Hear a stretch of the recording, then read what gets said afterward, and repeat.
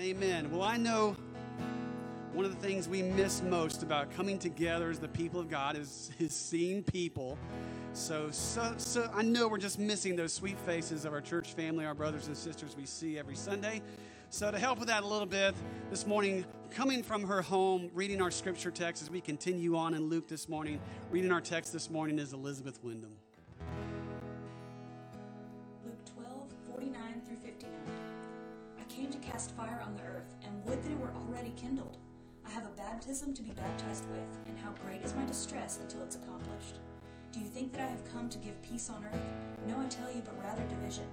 From now on, in one house there will be 5 divided, 3 against 2, and 2 against 3. They will be divided, father against son, and son against father, mother against daughter, and daughter against mother, mother-in-law against her daughter-in-law, and daughter-in-law against mother-in-law. He also said to the crowds, when you see a cloud rising in the west, you say at once a shower is coming, and so it happens. And when you see the south wind blowing, you say there will be a scorching heat, and it happens. You hypocrites! You know how to interpret the appearance of earth and sky, but why do you not know how to interpret the present time? And why do you not judge for yourselves what is right? As you go with your accuser before the magistrate, make an effort to settle with him on the way, lest he drag you to the judge, and the judge hand you over to the officer, and the officer put you in prison. I tell you, you will never get out until you have paid the very last penny.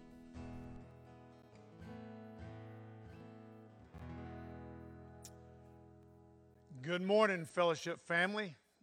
We sure miss you, and I think if I could characterize our prayer for you and for us is that this momentary physical separation would help us to see Jesus more clearly, to trust him more fully, and to adore him more with our whole hearts. And so we certainly are praying that, and more than anything, maybe that we'll never ever forget that together is actually better.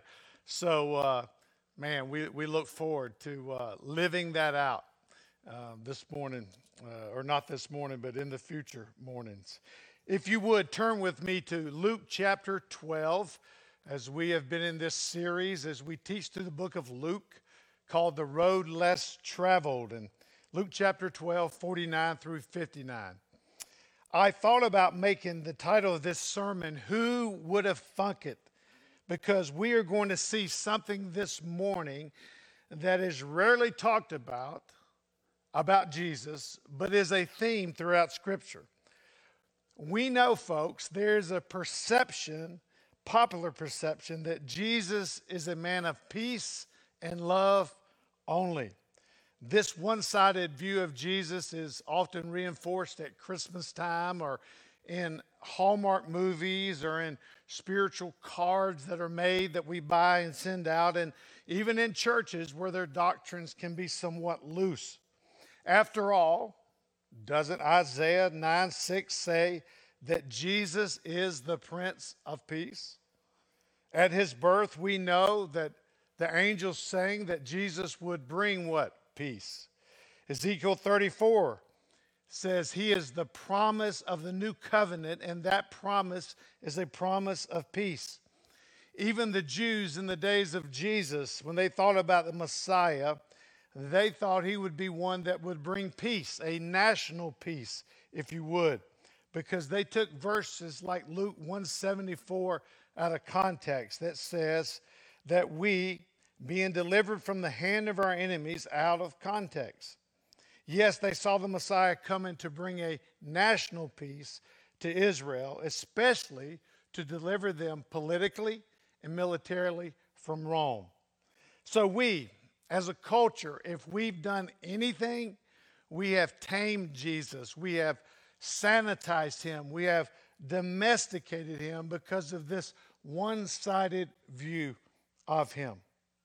But what the Jews and the world and even we as followers of Christ can misunderstand is there is a condition to getting or receiving the peace of Jesus. Folks, there cannot be national peace or Jewish peace or any other kind of peace until there is a personal peace.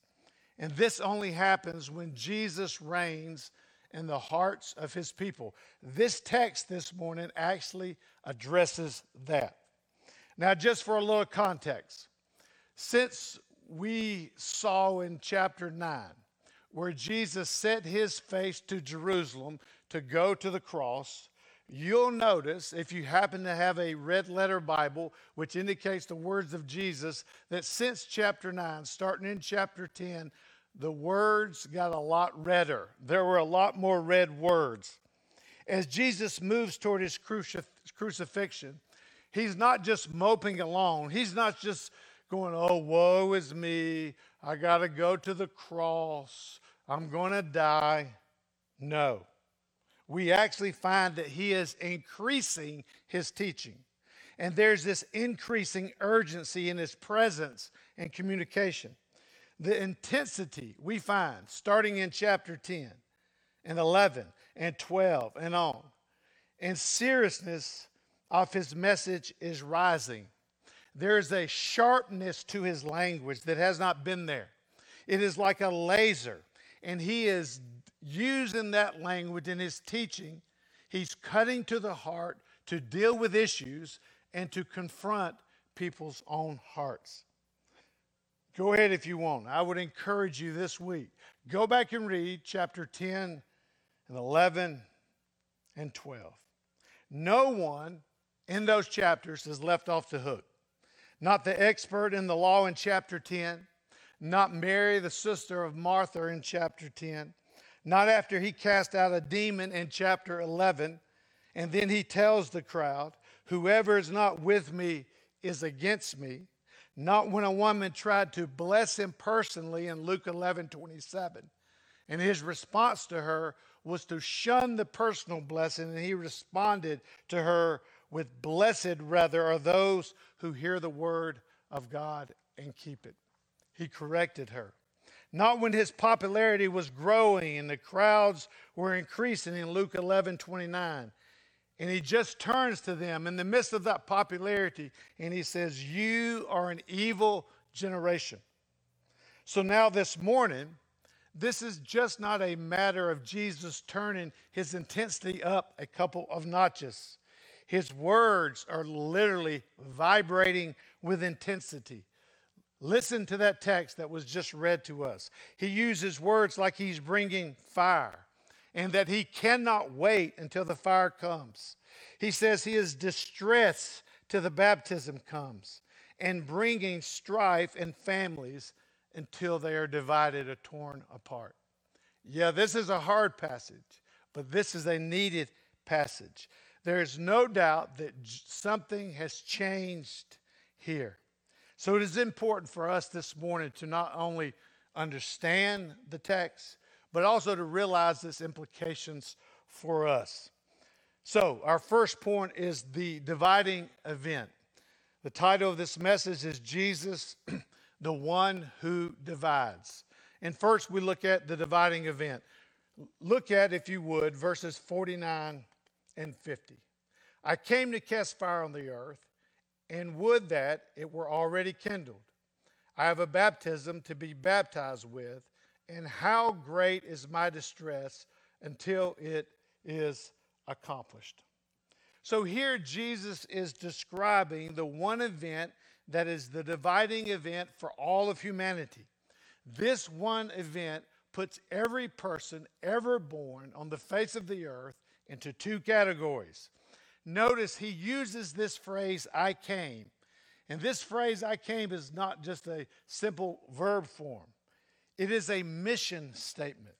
He used this often throughout his ministry in 3.5 years on earth to describe from different vantage points his mission of why he came. Verses like John 10:10. He says, I came that they might have life. Luke 19:10. I came to seek and save that which is lost. So he repeats this again here, and he says, I came, mission statement. Why? To cast fire on the earth, and I wish this fire would have already happened. I wish the fire had already been kindled. Now, when we think of the word fire, what does that mean? Here, it is a picture of judgment. Fire is often used to describe judgment, as we may know in the Old Testament and the New Testament. Listen to his words in John 9:39. Jesus says, "For judgment I came into this world, that those who do not see may see, and to those who see or think they see may become blind." This fire brings judgment, and it does so because it does two things that are common to anything that fire touches. It purifies or destroys. That's what fire does. In spiritual terms, it brings eternal life or eternal death. So the coming of Jesus is a fire thrown on the earth to do what? To purify or consume. And then he adds this phrase, "Oh, I wish it was already kindled." And when he uses the word baptism here, it's a different context. Jesus is speaking here of his death on the cross. He is saying, I wish it had already taken place. He even says Jesus is distressed because he is ready to fulfill the purpose of why he came to earth. In some ways, because until his death occurs, what he can accomplish is limited. He uses this word distress to express this emotional distress that Jesus desires to do more than he is able until his death comes. Jesus understood that before he can be the judge of all, he must be judged by the one, the God of the universe. That he must first be judged by the fire that the Father puts on him, and in doing so, will bear God's wrath towards sinners that we should have had to bear. In some ways, this is the picture as Paul writes about in Romans. This is the picture of the just for the unjust. John Stott, in his great book, The Cross of Christ, that is a classic, and I would highly recommend it, speaks often of this. He says that the cross cast the shadow on Christ for his entire life. That there was never a moment in the life of Christ while he was on earth that the cross was not real to him. That he knew at all times, laying on his heart, laying on his mind, laying on his emotional state, that his future was the cross. And here, only 10 or so months away from his crucifixion, he knows this cross is going to become a reality. And here he tells us in these first few verses, I am ready for it. Now, when we think of that, let's remember Jesus is no weirdo who just loves pain, is looking forward to the physical agony that he's going to experience while on the cross. But he is looking forward to what his death will accomplish. Listen to how the writer of Hebrews 12 puts it. Who for the joy that was set before him endured the cross, despising the shame, and is seated at the right hand of the throne of God. When Jesus hung on the cross, and his last words, right before he took his last breath, were what? It is finished. He's not saying, I'm glad the pain is over. He is saying, it is accomplished. That my death has accomplished God's purpose to secure salvation for those who trust in my death to pay the penalty for their sins. He is saying, oh, how I long for my death to be completed, because I long for salvation to be provided for them, for us. Jesus took the fire of God's judgment on himself so we would not have to take the fire of God's judgment on ourselves. The death of Christ and the following resurrection of Jesus is the dividing point in all of history. He is telling us here it divides people into two categories. Those that trust him for salvation and those that reject him and attempt to save themselves. Now we know from human history that there are many including many of you listening this morning, most of you this morning, that they have trusted Christ and they experience undeserved mercy, His undeserved grace, His undeserved forgiveness, and yes, peace, because the war between God, a holy God, and sinful man have been solved through the shed blood of Christ. So many do trust Christ. But many others reject Christ, and they do so because of their pride. They don't need God. They hate to admit that they're a sinner in need of forgiveness. They hate to admit that they're deserving of God's wrath. They hate to admit that they can do nothing to save themselves or to pay for their own sin. So what happens is the cross becomes a stumbling block to them. And here's what it does. It's what he's telling us this morning. It puts men and women into two categories: purified or consumed, forgiven or condemned. Speaking of events in human history, I want to project the future, and Monty spoke about this a little bit last week. There's another event. There's one more event that will divide men and women in two categories. Charles Swindoll puts it this way. He says, all of human history is moving toward an unimaginable, transformational event that will reorder the universe from atoms to galaxy. And that is the second coming of Jesus Christ as King. Years after the death of Christ on the cross, years after the death and resurrection of Jesus, the Apostle Peter put it this way.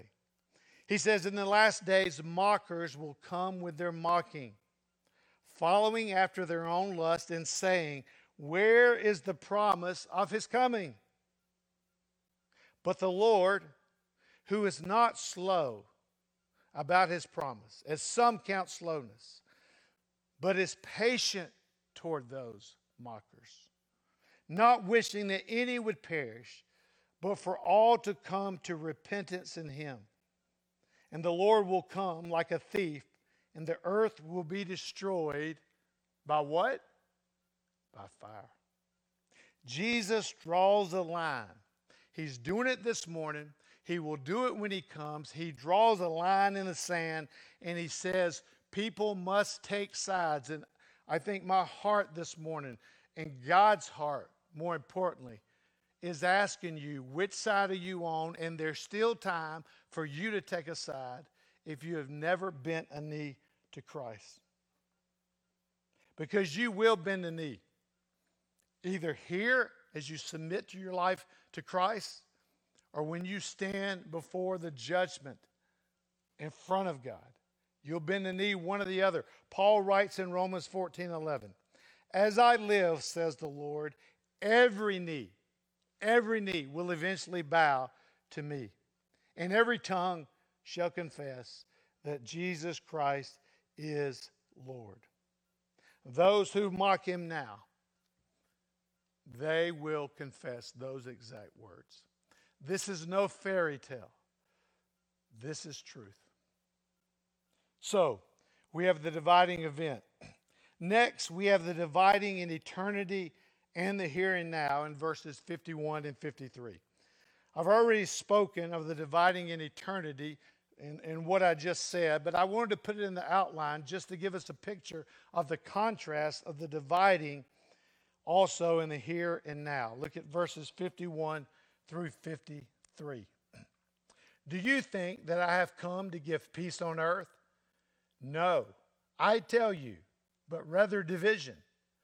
For from now on, in one house, there will be 5 divided, 3 against 2 and 2 against 3. They will be divided, father against son, son against father, mother against daughter, and daughter against mother, mother-in-law against her daughter-in-law, and daughter-in-law against the mother-in-law.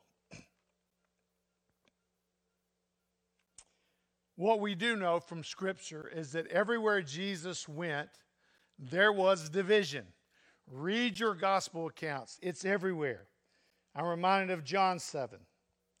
arose a division in the crowd because of Jesus. In John 10, there was a division among the Jews.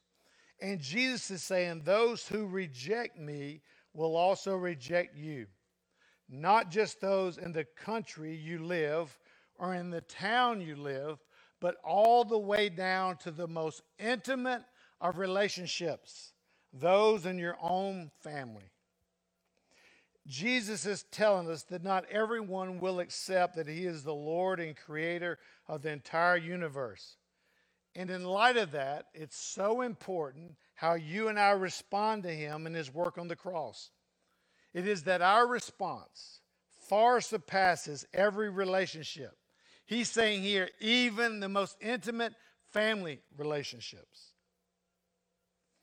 Notice here that Jesus asked the question, and then he answers his own question. He says, do you think I have come to give peace? And then he answers with a resounding what? No. The reason is, and I mentioned it earlier, but I want it to be clear. The reason is because peace only comes to those who have responded to the death of Jesus on the cross to pay the penalty for their sins. Only to those who have bent their knee to his lordship and are allowing his death to do what they could never do, and that's pay or make the payment for their sins. Listen to how Paul, the Apostle Paul, writes in Ephesians 2, starting with verse 13. But now in Christ Jesus, you who were once far off have been brought near by the what? By the blood of Christ. For he himself is our peace, and he might reconcile us both to God in one body through the cross. For through him we both have access in one spirit to the Father. So then you are no longer strangers and aliens, but you are fellow citizens with the saints and members of the household of God. This peace, and this passage is all about this, is not universal to everyone. This peace comes to those who have submitted to him and trust his death to pay for their sins. This offer of the gospel divides even families. Jesus says there's no neutral ground. And I want you to notice here the strong language by Jesus, because he doesn't say this strong statement with some sheepish tone or, I'm sorry, or I know this is hard, or, oh, yikes, I hate to say this, but no. He doesn't have to, because of his exalted position of creator and king of all. Even, he's saying, if our allegiance to Jesus causes family divisions, he's saying, you follow me. He is saying, you follow me because I am so much more worth your allegiance than even your closest earthly relationships. Now, I hope I don't have to say this, but I'm going to say it just in case I do. It is the gospel that is to be offensive, not us. We are to work hard and to pray hard to have great relationships with our families. So important. But if our families mock us, hate us, go against us because of our allegiance to Jesus, we must let the chips fall where they may. Stand firm, bear that hostility, and stand for Christ. Here's how the great theologian and pastor Charles Spurgeon put it. It is not the gospel that is to blame for such divisions, but it is the corrupt heart of man. So we have the dividing event. We have the dividing in eternity and in the here and now. And now we have the dividing in awareness, verses 54 through 56. Look at those verses. He, Jesus, also said to the crowds, when you see a cloud rising in the west, you say at once a shower is coming, and so it happens. And when you see the south wind blow, you say, there will be scorching heat. And it happens. You hypocrites, you know how to interpret the appearance of earth and sky, but why do you not know how to interpret this present time? Here's what Jesus does. He now goes into illustration mode with his first of two illustrations. In his first illustration, he becomes a weatherman. He says, look, you see a cloud rising from the west. What do? You know it's going to rain. You feel a south wind blow, and immediately you know hot weather is coming. He's saying you people have the awareness to make connections, to see the signs of weather, to predict and plot the weather, but you have no awareness in how to interpret what is right in front of you. God in the flesh is standing right in front of them, and Jesus is confronting this. He's saying you are not aware of what's happening. Jesus is saying people have great awareness to dedicate themselves to all kind of things, like knowing the approaching weather, like anything a person may study, what they may become good at, whatever their job is. People have this awareness that I need to become good at something, and they work hard at that. And he's not downplaying that, but he is saying in contrast that all of those things, whatever they are, including the weather and anything else, these things are insignificant when compared to the most important thing in all of life. And in that case, that day, the most important thing in all of life is Jesus Christ. And he's standing right in front of them. Another way to put this is spiritually, the spiritually aware are aware of what's most important. And the spiritually unaware are simply aware of trivial things. Put another way, if we analyze the weather and order our lives by it, Jesus is saying we should analyze who he is and order our lives by it. The Jews' past experience with the Old Testament scriptures, growing up, knowing what the Old Testament said about the coming Messiah, who he would be, where he would come from, all the prophecies that were fulfilled in this one person of Jesus. And add to that the miracles that the thousands and tens of thousands had seen him do. And Luke had recorded in earlier chapters. If they had been attentive, those in the crowd, those Jews in the crowd, they would see who he was, but they were not. The dividing event, the dividing in eternity and the here and now, the dividing in awareness, and then lastly is the dividing in guilty or not guilty. Look with me, verse 57 through 59. And why do you not judge for yourselves what is right? As you go with your accuser before the magistrate, make an effort to settle with him on the way, lest he drag you to the judge, and the judge hand you over to the officer, and the officer put you in prison. I tell you, you will never get out until you have paid the very last penny. The dividing in guilty or not guilty.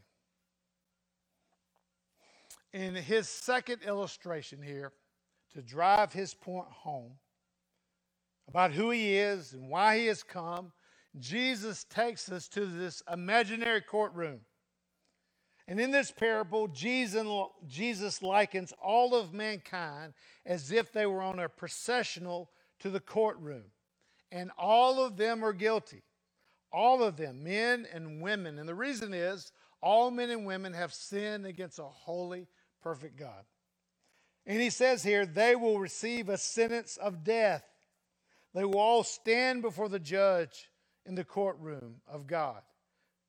And the only way that we can settle our debt before this holy God is by allowing Jesus, the Son, to pay that debt. His point We as people are quick to settle a case against us if we are guilty in civil matters. I can think just a few years ago, I got my last speeding ticket. I should have got more. I know I speed more than I should. But I got a speeding ticket, and the first thing I did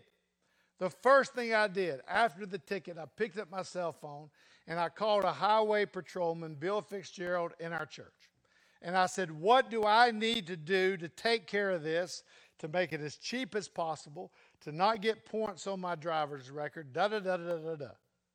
I went all the way back a few weeks later to Grundy County, Tennessee. And I waited for several hours in that courtroom to take care of business so this speeding ticket would not harm me too much. Jesus is saying here, we are quick to settle a case against us, a case where we're guilty in civil matters. How much more quickly should we settle God's airtight case against us before it's too late? He's also saying if we don't settle our debt, there will be no escape on Judgment Day. We will never get out of hell because our debt is against the holy God. He's saying it is better to confess one's guilt and to rectify the situation than to pay for it fully ourselves. Because the one who ignores God's call to repent and to place their trust in the blood of His Son, the ones who reject that, the ones who mock that, the one who says no to that, Jesus makes it clear they will be dragged away to eternal death. The picture here is tragic. The picture here is there's no release. There's no escape.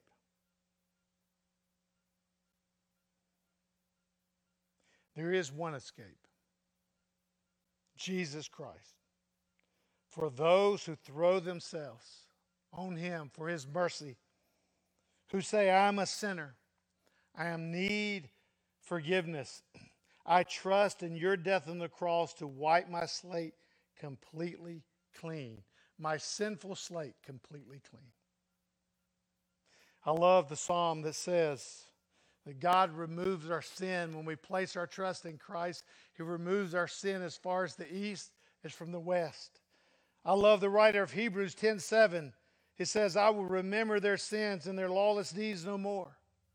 I love Hebrews 10:10 that says our sins are washed away and we are made clean because Christ gave His own body as a gift to God. He did this once for all time.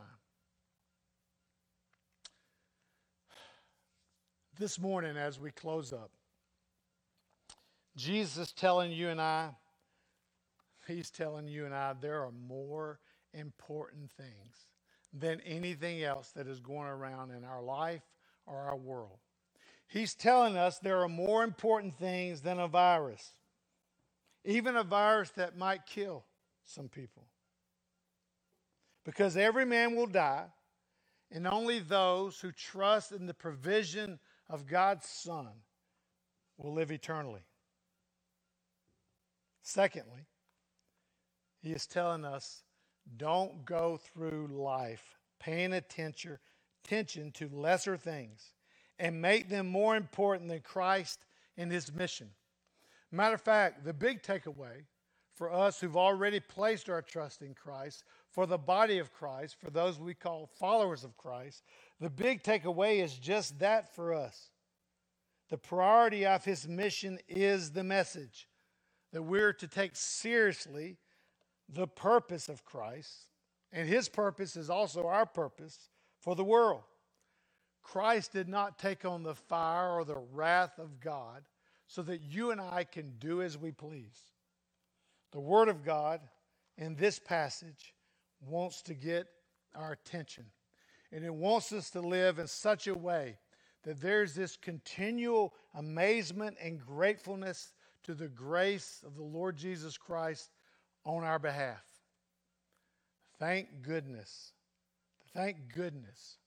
for that. Take a minute and ask the question, so what, as Kevin leads us in that.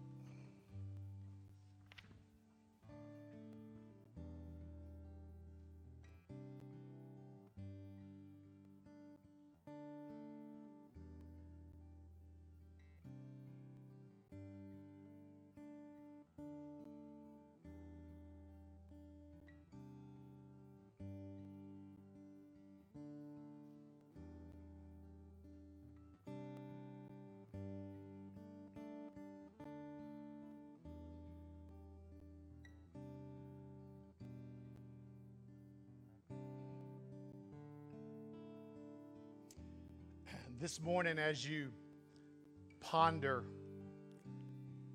the words that we've talked about and taught in Luke 12, I think the first question is to those of you who are listening,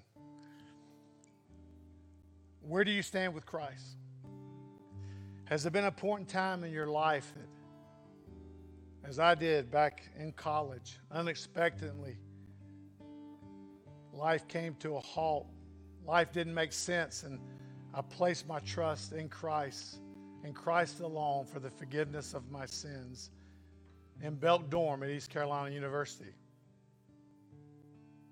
If there's never been that time in your life, this morning you can place your trust in Christ. And then secondly, for those of us who know Christ, take a minute to consider what's really most important to us. Take a minute to ask those questions.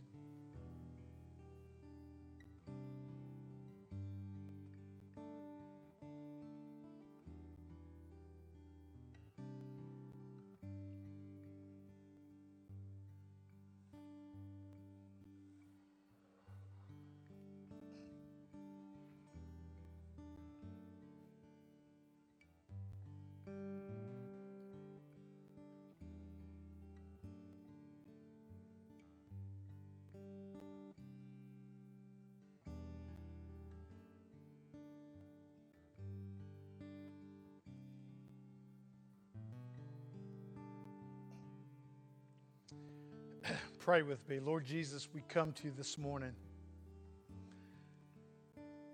We thank you for your grace to us. We thank you that you bore the wrath of God that we deserved. We thank you that your death on the cross and your shed blood paid the penalty for our sins, all of them, past, present, and future. We thank you now that we have access to the Father through you. Nothing could be more important. Help us this morning as we think about these two categories. Lord, how your fire purifies us, makes us acceptable to a holy God, and that we would live that out and grow and mature and chase hard after Christ. And then another category, that it consumes.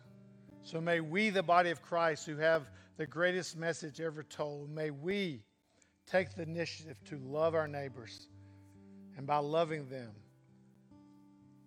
speak with them about the Lord Jesus. Help us, Lord. And I pray for even a time such as this in our nation, that you would use it to bring many to faith in you. And may you use us in that process. Lord, I pray that you would calm our fears, you would settle our souls, and we would chase harder after you and never forget the great work that you're doing in us during this season. We love you. We're grateful. Everyone, I can't hear you, but say amen. Great. Thank you for joining us. We'll see you again next week at 11 for our live stream. Make sure to use all the resources that Monty talked about on our website. And obviously let us know of any needs and prayer requests at info@fbcrc.org. Love you, miss you, cannot wait to get back with you. Thanks.